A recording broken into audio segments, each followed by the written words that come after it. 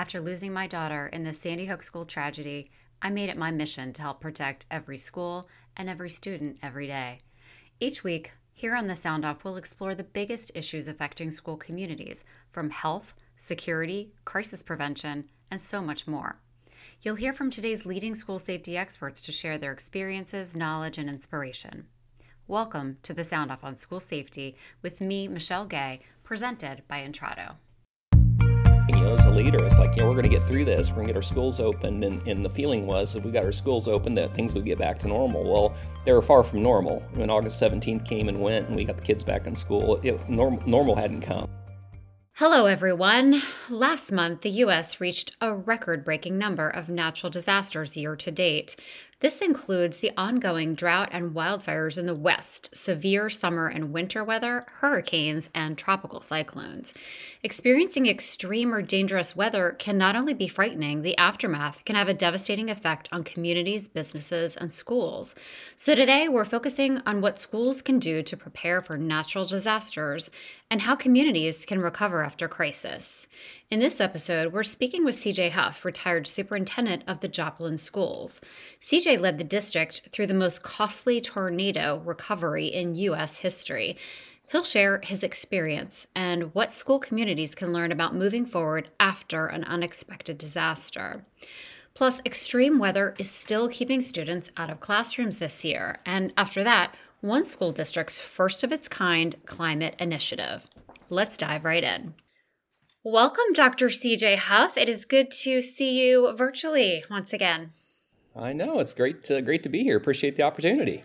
Absolutely. And I appreciate, it seems like we're a lot of us doing these things from on the road. So I think, where are you? Arkansas today? I am in Arkansas. I'm at the Department of Education in Little Rock right now. Well, I'm glad they could share you with us. Yes. Thank you. Well, good. So the subject of this week's podcast is recovery from disaster, and specifically how can we better prepare our school communities for the best possible outcome. We can't control the weather. We can't control a lot of these circumstances, unfortunately, these crises that happen in our communities. But what can we do to better prepare? And what sort of, lessons learned can we share so that, as you and I say, that, that hindsight can become somebody else's foresight? So. Yeah, there's a lot packed into that Yeah. question, Michelle.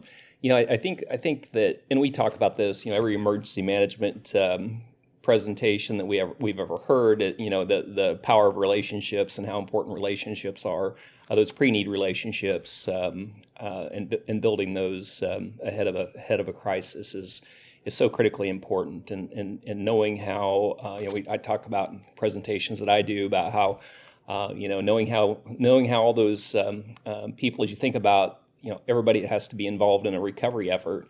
Knowing how all those people, leaders and others, you're going to be working closely with, how they take their coffee. We talk about not exchanging those business cards at the Emergency Operations Center, but take it a step even beyond that, more than just knowing who people are, knowing how they take the coffee, meaning you've sat down, had conversations with them, built relationships, meaningful relationships, and they know how you think, they know your heart, and you've got yourself, sharing each other's cell phone numbers and knowing that when I call, if there's a crisis, that they know who they're talking to and they know where I'm coming from, and then they know a little bit about the person on the inside as well. So it's more than just exchanging business cards. It's a little deeper than that. So that to me is number one.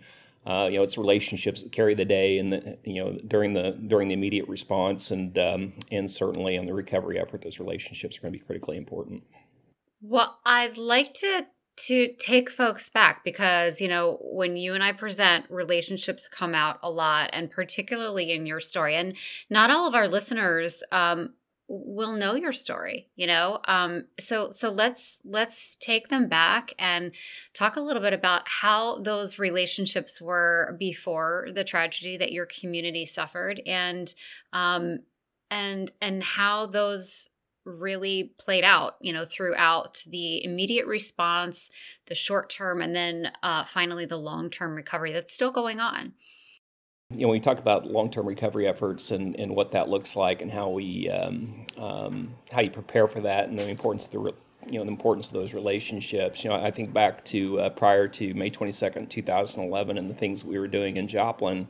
And I even have to go back further than that. As a new superintendent of schools in 2008, you come in and less than 3 years after I stepped in the district, we're dealing with a huge natural disaster in our community. And I think the thing that really, at least for me personally, made my job, I'm not going to say easier, because there was nothing easy about the work of recovery, but certainly what made it possible was the fact that I'd been engaged in children and youth issues in our community for a number of years there, and bringing communities together around a Bright Futures framework and our efforts locally to improve graduation rates, and just building those coalitions inside the community was so important. Not knowing that we were really kind of preparing ourselves for a disaster, but the fact that we were bringing community members together from many sectors, law enforcement and our faith community, human service agencies, the business community, parents, and in conjunction with the schools. And we were all sitting down having these conversations together, and we were problem solving issues. And what we didn't realize was that, just probably months away from those conversations, that we were going to be problem solving some really challenging issues, not just for a few weeks, but for a number of years. And it was so nice to be able to have those relationships in place. And again, that they knew my heart, I knew their heart. And then as we started going through that process of problem solving together, we just did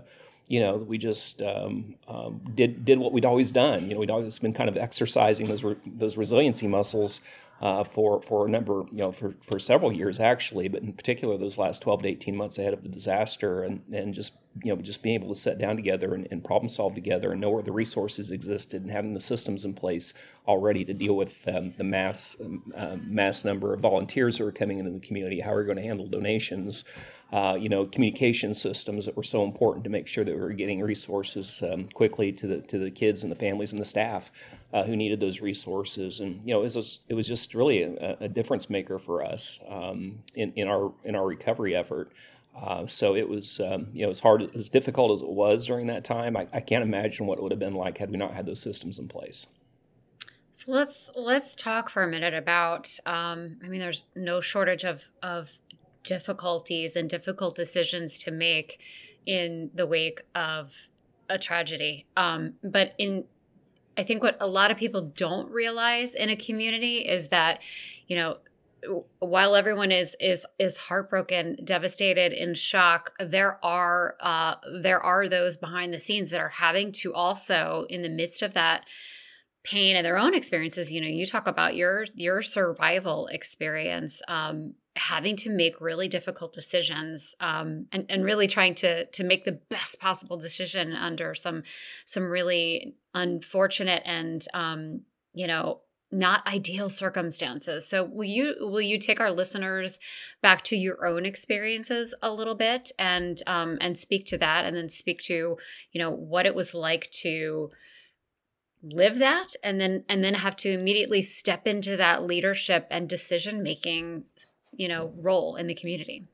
Yeah, going from a survivor, I got a chance to meet it was probably an EF3 or 4 at the time, when it was on the ground, but meeting a tornado up close and personal like that was traumatizing in and of itself. It was a near-death experience, and it was kind of amazing though, how quickly I had to. It was almost like you had to flip a switch. It was like, okay, Yeah. well, I know I just went through this, but it doesn't matter.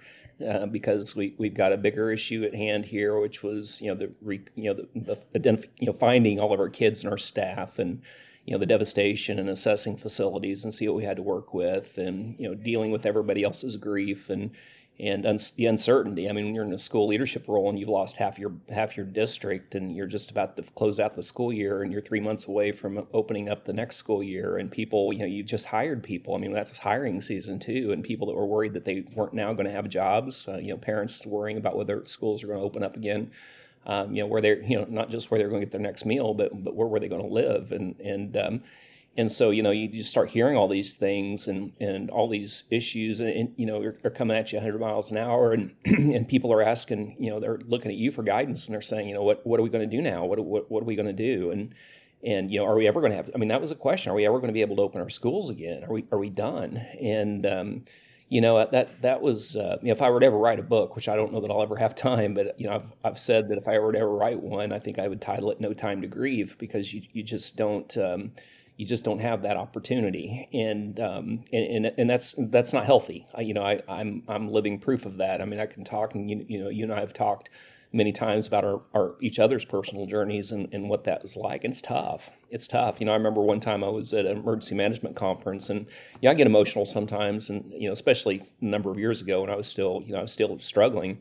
I remember somebody came up to me afterwards and said they were so appreciative of the fact that I was willing to be emotional in front of that crowd, because they'd had people that they'd worked with in the past that said, if you're in the emergency management business, if you're emotional, you can't do this work. You should have no business doing it if you show emotion. And I'm like, I don't know how you do this work and not show emotion. I mean, it's with that, I mean, I think comes empathy and for me, I mean, I think the grieving really started probably 5 years after the fact, before I even had a chance to take a breath and start that grieving process for myself, which is as we all know, psychologically, that's a healthy thing to do.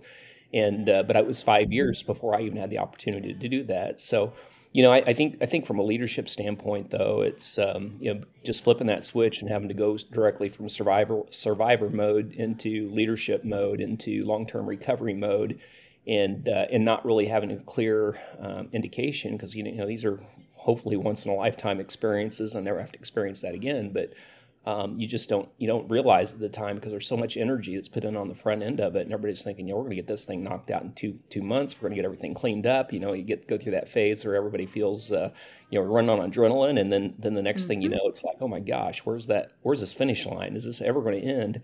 And it gets frustrating. And I think that there's a lot of parallels, and I think you would agree with this, Michelle, between what you and I have both experienced and what we're seeing as a nation now. I mean, I think the nation now, 18, almost 2 years into this pandemic, I think a lot of what we're seeing in terms of kind of the back and forth and the bannering that's going on and the divisiveness has a lot to do with the fact that people are just tired. It's been a long haul, and people are just tired.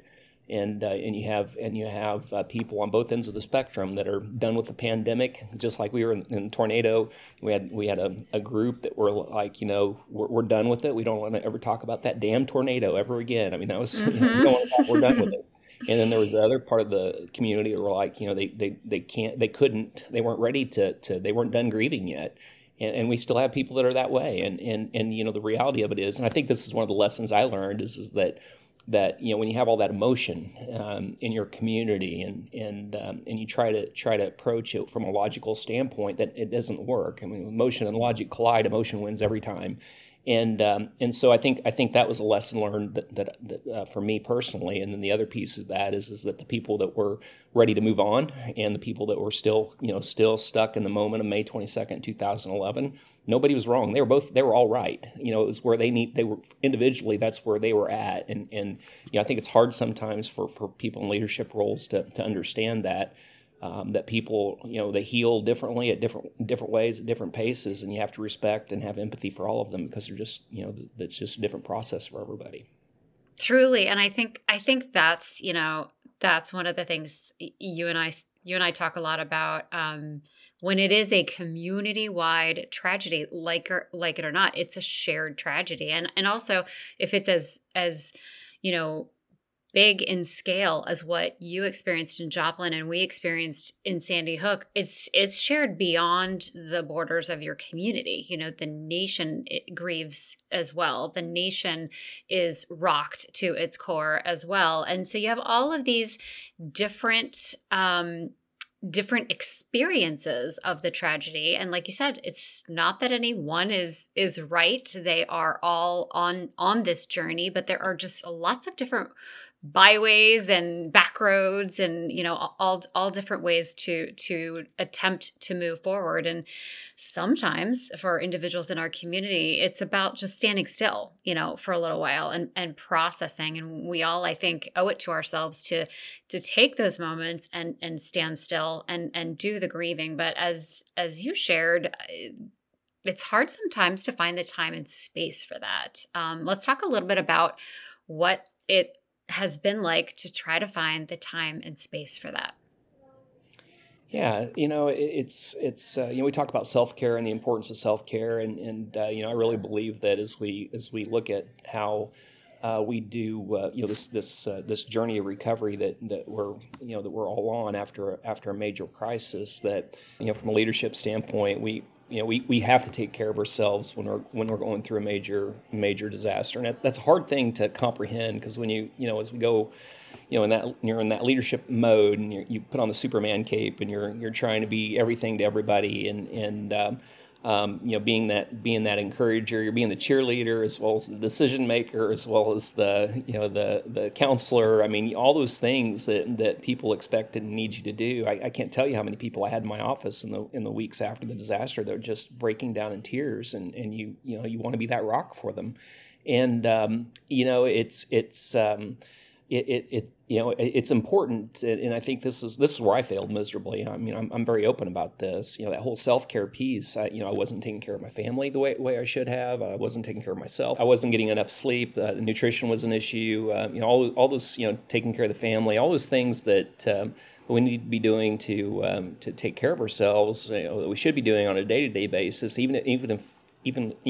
Honestly, I was in the best physical shape I'd been in a long time whenever the disaster hit, and I didn't exercise again for 10 years. I mean, it's just you just get out of all those things, self-care wise, because of that tremendous responsibility you feel to be just out in front and work 24 hours a day, 7 days a week, putting your best foot forward, trying to be in your mind, being a good role model for leadership. And the reality of it is that for me personally, I was being a horrible role model, in the sense that because I had hired such really good people, people that were compassionate and cared about kids, and they were hard workers, and they saw me working the way I was, that as we all know, when you hire good people, they mimic the behaviors of the leaders that they follow, and they just all ramped it up too. And so we were all working ourselves into the ground, and sending text messages at 2:00 in the morning, and answering emails at 3:00 in the morning, and setting up meetings and calendar invites and to-do lists and all those things, and it's not sustainable. It's just not. And part of it is too. I think you go back to that marathon, not a sprint analogy that often gets thrown out there in terms of recovery. And you start out at a sprint pace, but you don't know any different. I mean, if you've never been through this, you think, okay, if I just work really hard, this is all going to end soon. And yeah, We'll it get doesn't. there, right? We'll get It just there, doesn't but work yeah. that way. And I think even with this pandemic, I mean, you could have 100% of people vaccinated and never have another case again, but the recovery effort is going to go on for several years yet. The damage to the economy, the damage to families, the loss of loved ones, the grieving processes, the mental and behavioral health side of the economic side of it. I think, that this is not going to end anytime soon. And, I think that we have to pace ourselves and encourage leaders to be, being good role models for self-care, and giving yourself permission to take care of yourself. You're, in essence, giving permission to everybody else around you to take care of themselves too, and we have to be good role models for that. Yeah, and we talk about leadership and leader care and all of that. And I think some folks might think, well, that's not for me. I'm I'm just a stay-at-home parent, or I don't have a leadership role in the community. I'm a classroom teacher, or a school counselor, or a custodian. But the reality is that all these folks are leaders, whether you're leading your family, or leading a group of 21st graders, or, a team of your colleagues. We are all leaders in some way. People are looking to one another and grasping on to one another, in the immediate aftermath of these experiences, and then for the long haul as well. And I think, if there's maybe anything to take away from your experience, my experience, and what we're experiencing as a nation right now, through this pandemic, is that we need to pay attention to the process of recovery. I think a lot of the work that we do in the field of school safety and emergency preparedness and all of that, it's incredibly important, but the full cycle, spans all of the prevention. It goes all the way through into recovery. And recovery, I would say, is the phase of crisis management that we probably spend the least amount of time on, yet we spend the most amount of time in. So, what are some of the key takeaways that you would share based on your experiences and also just travels around the country? You have served a variety of different communities, not just your own in Joplin, but you have taken these lessons and this work to lots of different places around the country. Let's talk a little bit about some of the commonalities and the key takeaways that you would bring to this topic of disaster recovery for communities. That's a really great point. And the thing I've seen in every disaster, I mean, they follow the same kind of pattern. And you're right. I mean, we spend as a country, time and effort and money in that preparedness piece, and very very little of the effort is really focused on the recovery. And I think there's a shift that we're starting to see with the federal government, FEMA, and other agencies that are really understanding more that this long-term recovery effort is really where we need to be spending some more of our time and preparing communities for that. Because that's where communities fall apart, is that recovery piece. We saw it, I think the first time we saw it was after Katrina, where there was a lot of lessons learned from Katrina and I think we saw what could be, what can happen in Joplin when you do it well. And even though I think we did our recovery very well, it didn't come without a cost. I mean, there were a lot of lessons learned there too that, the do-overs, if we had the chance to do it again, that we'd do it differently. But I think the primary thing is that understanding that from a leadership standpoint, that when you think about, and again, it goes back to relationships and emotion.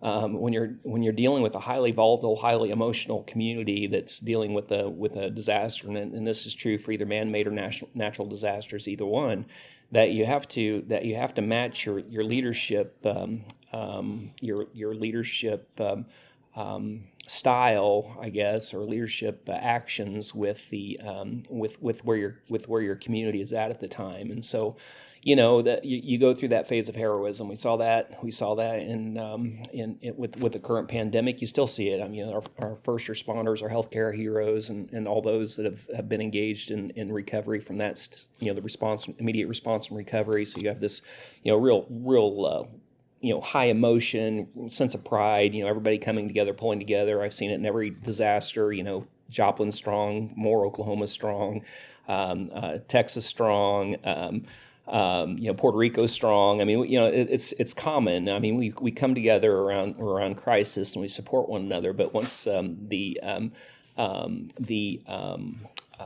initial adrenaline wears off and you realize that you're in long-term recovery mode, you start going the other direction. Like, oh my gosh, this is going to be taking a while, and so this is going to be a long. This is going to take a lot of work over a long period of time, and I'm already tired. And when's this ever going to end? And then I think it's a natural tendency, and it's important to remember in a leadership role. I think it's a natural tendency of the human psyche to want to point fingers. I'm miserable. There must be a reason for that. I'm not happy. Things are not going well. It's not going like it's supposed to be. And all these promises that were made. I think back to the pandemic at the beginning. I remember about April or May. That we had the president. He was saying, I'm not being critical. It's just he said, few more months. Few more months, 2 or 3 months. We'll behind. This will be behind us by the end of the summer. And you hear that. You've heard it with this president. And I'm not again being critical because I did the same thing. As a leader, it's like we're going to get through this. We're going to get our schools opened, and the feeling was if we got our schools open that things would get back to normal. Well, they were far from normal. When August 17th came and went, and we got the kids back in school, normal hadn't come. And it's interesting because that's where we are now, I would say, in terms of opening schools, getting kids back in nationwide. And I think a lot of people, I hear it from a lot of our folks across the country, thought, if we could just get there, right? If we could just get to where all of our kids are back in school, then it'll be okay. We'll, like you said, we'll be returning to normal. We'll be back on that on the right track. But most of our folks are actually reporting great disappointment and frustration and exhaustion at levels that they didn't report before, and all of that compounded, it tends to make folks turn inward, right? And that's where we called it, in my family, we called it the love bubble. Right after the tragedy, we were just surrounded by the most loving, caring neighbors, friends, community members, family. I mean, it was literally a love bubble. And then one day it pops, right? And it's not pretty. It's hard. And I think as we talk about what to expect and what to prepare for, it really is important that people understand, wherever you are, whatever your crisis, wherever you are in the journey, there is a pretty standard sort of cycle. And you and I talk a lot about that. And Sam has done a beautiful job of creating a graphic. But it really does kind of illustrate the ups and downs of the journey. There's not that date on the calendar where it's like, we're there, we're done, we made it. Yeah, you're right. And I think that, we you can't. I don't think you can stop the cycle. I think it's again a natural part of a way individuals and communities heal. It is a process, but understanding the cycle and helping everybody in your community understand that what we're experiencing is normal, and that at the end of the day, it's kind of like you said, that bubble of love that's around you. You want to. That you don't want the bubble to burst. You want people to understand that we need to continue to love on each other and support one another through this, and know that these are hard times, and we will get through this. But we got to do it together, and we got to keep our heads. And that goes. When I think about my role as a school superintendent in my school board, that was tough. It was hard on my school board. When I was first hired in Joplin in 2008, and then when the tornado hit in 2011, I had the same 7 school board members that I had when I was hired. And after the tornado, and I could tell stories all day long, but we had I want to say 12 or 15 different school board members over the course of the next 3 or 4 years that cycled on and off a school board, and that was hard. It's hard on a community when you have that kind of leadership turnover, and people were just tired. I mean, I had school board members who just couldn't do it anymore.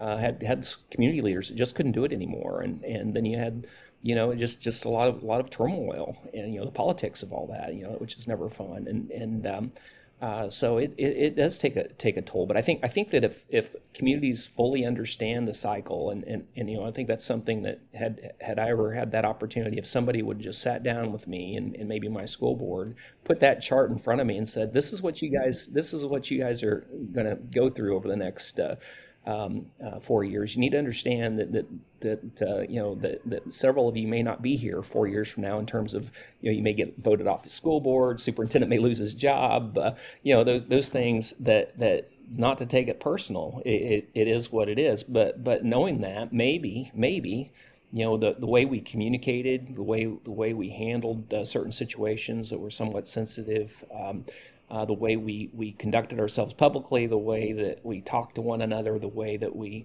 listened, the way we engaged with the community. I just can't help but feel that had we had that kind of training and understanding of that cycle that none of us had ever experienced before, that we may have come out on the other side in better shape than we did. And I think we came out. I have no regrets. I mean, I'm really proud of what we did for our kids in Joplin, but yeah, if I had the opportunity to do some things differently, I certainly would have. Just how I would have handled myself. But I just didn't have the heads. I was doing the best I could. That's all I can say. I did the best I could with what I knew at the time. With every tragedy, there's lessons learned, and that was something we certainly learned. And I've seen it happen in community after community again. I've seen it happen. Even with this COVID crisis, and just some really good people that are just really struggling right now as a direct result of being at it now for almost 2 years. It's just hard. Yeah, and it seems like we learn these lessons over and over and over again. So it's important that we continue to have this conversation and remind folks that at the end of the day, we are still all human, and we will be making mistakes. We will all be doing the best that we can. We will be failing at times, and we will have to pick back up and figure this out. And as much grace and compassion and kindness as we can have for each other, that really does have a positive impact on this recovery journey. It doesn't make it easy, right? Somebody came to our community, CJ, with that chart. I saw it early on, and I looked at it and I was like, I'm so not there. I can't even remember to like drink enough water during the day. So it takes a lot of talking about this, a lot of supporting one another, and just being real and honest with each other Well, on the it's funny you journey. say that. Putting that chart in front of me during the course of the response. I mean, that would have been pointless. But it's good. I think it's too bad that we can't get this in front of all those courses that we took in our doctoral program or master's level program that it wasn't a piece of that. So that there was at least there was a conversation that had been had about it at some point in time prior to having to go through that. So that I'm like, oh, I think I remember this some stuff something about this, and we'll go back to the old notebook and pull it out or Google it or whatever. Yeah, as a teacher, right, we call that prior knowledge. So it would have been Yeah, great if we could have tapped into that and said, "Oh yeah, this is that thing that exactly. I Yeah, learned, yeah, and yeah, it's a yeah. reality." Yeah, absolutely. Well, CJ, I can't tell you what a pleasure it has been to have you here on the podcast and share this perspective. That's something those are the riches we have, right, to share with one another and hope that we can support each other on our own individual and community-wide journeys. It is, as you said at the start of this conversation, all about relationships, and those relationships lend themselves to building those resiliency muscles. They are that muscle, or those muscles are shared in a lot of ways. And so making sure that we've connected all parts of the body, and we are working together to move forward, maybe differently, but ideally moving forward, moving in the same direction. Thank you so much, Well, CJ, for thank joining you. us. I appreciate it. I always say that my healing began when I met you at Safe and Sound, and we started building this network of people out there who have had shared experiences. So, I think this pandemic, we all have this now shared disaster response and recovery experience, and as we flex and exercise these collective muscles now, hopefully we'll all be stronger for it.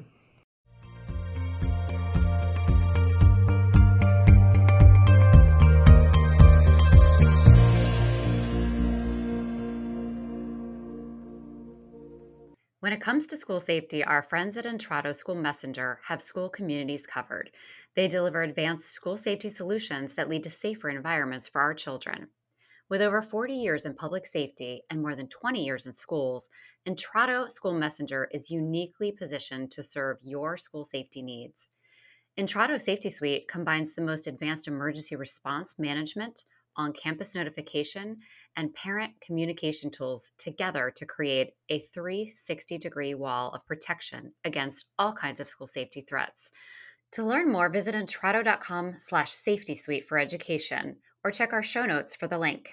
Now it's time for a segment we call the Sound Off, where we weigh in on some trending school safety stories. And today we're focusing on natural disasters. When Hurricane Ida made landfall in late August, over 300,000 students were forced out of their classrooms.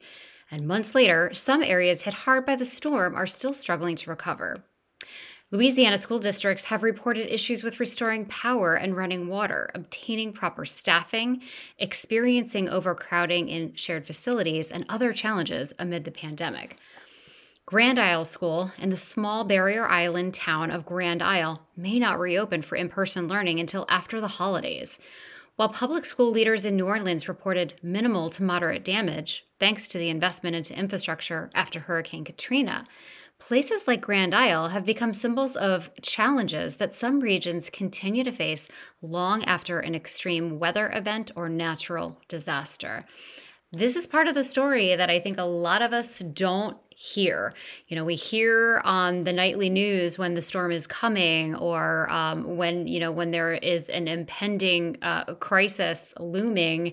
We hear about the immediate aftermath. We see the heartbreaking photos, the destruction, but we often don't hear about the hard work and the struggles of communities in the long-term aftermath, and what it really takes to physically recover the community, and as well recover the community emotionally. What types of services in terms of rebuilding are required, what types of services are required for mental health support and counseling that our schools, our communities, our kids are in most need of.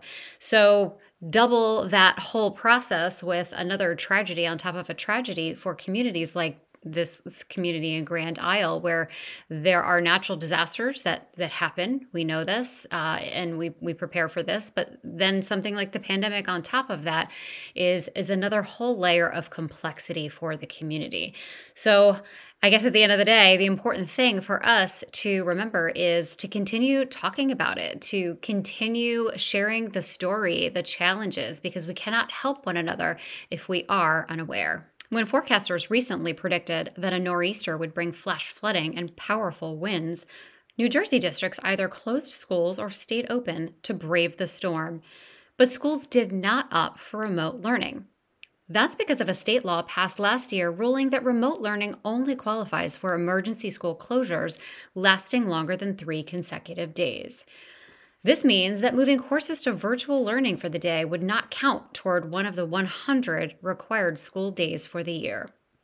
Now, some educators and other advocates say the law should be updated to accommodate emergency weather situations, heat issues, and other short-term emergencies.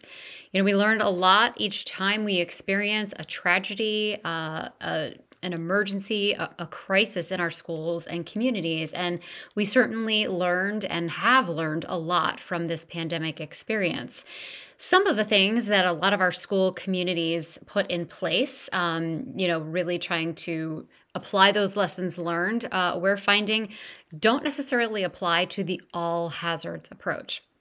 When we talk about all hazards and planning and preparation for safety through all phases of crisis, before, during, and after, it's really important that we are looking as generally as we can. Of course, we have specific plans for different types of crises, but looking as generally as we can to the types of policies that we are putting in place to make sure that the things we're learning and improving upon don't end up being, detrimental to another process, like recovering from this type of weather or natural disaster in a community. Because we know that these types of weather-related disasters, they can put our schools out of business for a day, 2 days, 3 days. But those days are valuable to our schools. And we need to make sure that we are allowing for enough flexibility in the plans and procedures that we put in place to ensure that everybody is safe and sound through all types of crises.